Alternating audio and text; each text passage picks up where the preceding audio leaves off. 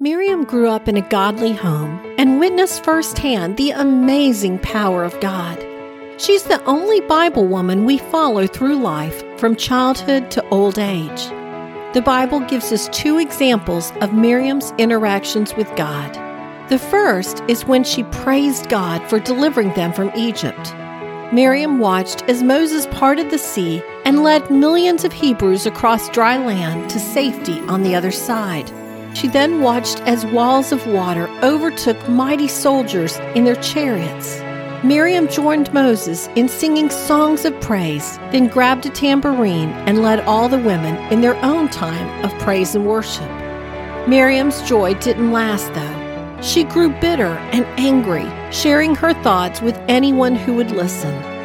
God saw Miriam causing trouble and wasn't pleased. God ordered Miriam and her brothers to gather at the tabernacle of meeting. He came down in a pillar of cloud and called Miriam and Aaron forward, then explained why their complaints were out of line. Numbers 12:9 tells us that the anger of the Lord was aroused against Miriam, and he struck her with leprosy.